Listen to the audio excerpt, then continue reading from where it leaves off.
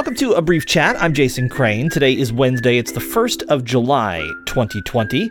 It is Canada Day today, which I don't know if I would normally mention, except that today's guest was suggested to me by a Canadian, so we'll throw him a bone. In 1796, on this day, according to the Slingshot Day Planner, which you can get at slingshotcollective.org, in 1796, England executed 14 leaders of a slave insurrection in Grenada. In 1963, 400 people protested Jim Crow housing policies in Seattle, and 35 occupied the mayor's office. And on this day in 2011, an indefinite hunger strike begins at Pelican Bay and other prisons throughout California. All this week, I have been exploring Catholicism as I myself am exploring it personally, the original thing that I was a part of, faith-wise, and then drifted about as far away from it as you can get. And then now I don't really know what's going on, and so I've decided this week to talk to some people who are at different places in their experience with Catholicism. In the first two shows of this week, I talked to my cousin Lynn, who is a cradle Catholic, a person who was born into Catholicism and is still a Catholic now. Today, we take a different look at things with a person who converted to Catholicism named Mike Robinson. And Mike was suggested to me by Ben Weidman, who is a friend of the pod and a frequent guest on my former radio show. I'm really happy to have Mike Robinson on the show today. Mike, welcome to A Brief Chat. Thanks so much. I learned about you because of a mutual friend of ours, Ben Weidman. When I was hosting a radio show in Pennsylvania before moving to Arizona, Ben was either the most oftenly repeated guest or the second. It was kind of a neck-and-neck battle with a local theater producer. But Ben and I have, maintained contact since we moved, and he's been on A Brief Chat as well. And we often find ourselves talking about religion. And a couple days ago, I texted him and said, I've kind of been looking back at my original home denomination, which was Catholicism, which I've been away from for many, many, many years. And after he said, "You're a glutton for punishment, aren't you?" he said, "You should talk to my friend Mike, who made a somewhat similar journey." So I guess let me start with the journey part. Can you talk a little bit about how you got to Catholicism, which is, I understand it wasn't what you practiced growing up, but you kind of had some familial ties to it, right? That's right. Yeah, exactly. No, so growing up, both my wife and I'll kind of describe us as one unit in this because we sort of walked the path together. Neither of us was raised Catholic, or even, I think I maybe attended a Catholic church a few times in my life. Didn't know much at all about it when we started to think about this. But both of my wife's grandparents were Catholic, and for me, my dad's parents are Catholic. So I did have that tie. I don't really remember how this would have happened growing up, but somehow, in, I think, a gracious way, my parents, led us to understand that Grandma and Grandpa are something like Christian, but not quite the same that we are. So that was kind of my understanding of Catholicism. And I never gave it much thought. I have to say, for the first, 33 years of my life, I certainly didn't have anything against Catholicism, but I didn't really think much about it. It was just something that existed. And it's strange the way that things kind of come together. So I'm a teacher and a professor, been teaching for about a decade now. And, I felt for a while like a lot of people in education, something's got to change here, right? Something in the way we teach is not working. We got to come up with a new way. So I thought to myself, okay, I'm a non-traditional educator. I'm a progressive educator. I was teaching at this small college, which I decided wasn't going to be the thing for me when I was leaving. And on graduation day, when I really had no idea exactly what was next, I was kind of following this nebulous vision of pursuing the future of education, standing around at graduation with some other professors that I had started with. And one of them said, "Oh, yeah, are you getting ready for your first tenure review next year?" And I said, no, it's not going to apply to me. So why not? I said, "Well, I'm taking off. I'm leaving." She said, "Why?" So I explained my thoughts about education. She says, "You should talk to my husband. He's into classical education." Do you know anything about classical education? This is kind of a tangent, but it's going to come around to Catholicism in a minute here.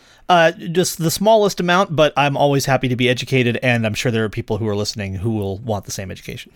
Yeah, so classical education, the basic idea is that we've been teaching people for a long time. education is not something new. So we know a lot about how people learn already, and within education, there's always a new way to do things. And honestly, a lot of the time, it doesn't work out, right? So I sat down with this man who's now a good friend of mine. He explained to me classical education, and at first I was like, well, it sounds interesting. But for a while, I still thought, that probably isn't what I'm looking for. I'm looking for a new idea. But after a while, I kind of, came back to these ideas we talked about, and sort of slowly I realized, there's really something to this, that, we should start with what's worked in the past. And that doesn't mean we can't change things. We have to adapt them to our own times. But there's really a beauty to beginning kind of where these previous stages have left off and carrying it forward. So the natural kind of extension of that idea into religion is, well, what was there in religion before, what we were practicing? And if you go back in Christianity, you eventually come to Catholicism. So it was a strange idea. And when it first kind of started to come together in my mind that, yeah, maybe we should begin where Christianity began, I didn't give it a lot of thought. But the more we learned about Catholicism, the more I realized, there is something to this, something that, again, is hard to explain, but kind of a deeper draw to it. So that's the process over about a year and a half that we kind of came to realize that, maybe we should become Catholic. And at first, it is probably what a lot of people who are Catholics experience of it is. I think we're probably in a kind of ordinary Catholic situation, but we're still learning ourselves. I don't claim to be an expert on Catholicism after a year's time, but I'm definitely glad that we made the decision so far. So that's in a minute or two kind of where I've been with it. Why did you feel the need to extend your thoughts about education to religion? Were you feeling something was lacking with what you were doing? That's a good question. I think it's, maybe that's another intuition that I have, that the parts of our lives should fit together. So, and I think anytime something surprises us, we learn something new, we wonder, okay, what else does this apply to? So as I learned more about classical education, I realized that, this provided the answers to the questions I was asking, not some great new ideas, but actually kind of going back and starting from this beginning point. I thought, I guess it's just kind of natural the way my mind works to ask that question. Yeah, what else in religion? But it wasn't. Most people assume, and we can't convince people that this is true, but most people assume, okay, so you must have had some dissatisfaction where you were. That's completely untrue. In fact, going to Catholicism from where we were certainly felt like an amputation or something. I could almost put it that seriously. We really were very happy in the church that we were a part of. But the idea being that, and again, I think this is just a way of approaching life that we have, that if something is true, we need to kind of learn about it, because we can't kind of build what we need off of something that doesn't really work out. Now, that's kind of it would take a while to unpack all of that. Certainly the ideas of Catholicism had gone out into a lot of different parts of Christianity, but going back to that source really seemed to be the important thing to do. And so far, that intuition has kind of been playing out for us. So it's a long process. Like I said, it happened over about a year and a half, so it's hard to condense it into 10 minutes, but those are kind of the high points of the journey, if that makes sense. I know you refer to yourself as progressive in terms of education, but if you're a friend of Ben's and you were going to the Mennonite church, then my guess is you're probably socially progressive as well.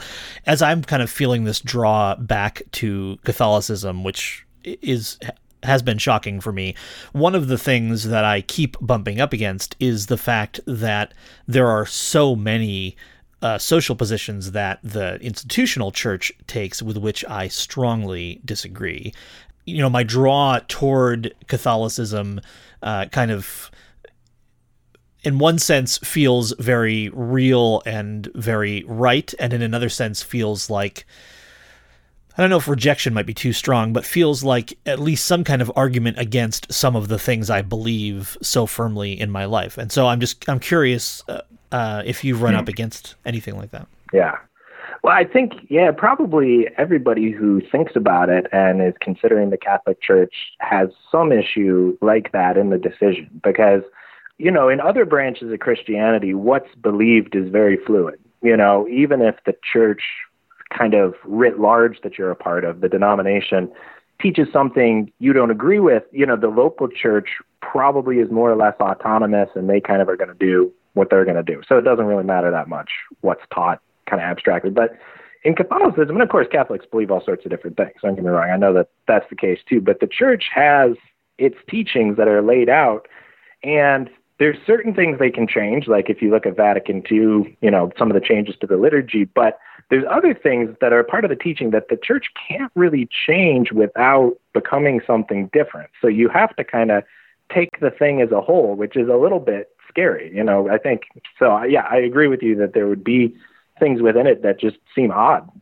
I think that was probably I hope it doesn't sound like, because we are Catholic now, like an anti-Catholic thing, but that was probably my conclusion about Catholicism. Strange, why do they believe these different things, So yeah, I think that was a concern, but and again, it's hard to describe, but we perceived that there was a larger truth beyond kind of those immediate questions that we would have, if that makes sense. So we were willing to go along with it for a while and to see what it's like. And I think that we've been finding answers to those questions that we had along the way. So that's a good thing. But yeah, I have to imagine everybody who thinks about becoming Catholic has something on that list of, what about this? Am I really going to believe or accept X, Y, or Z?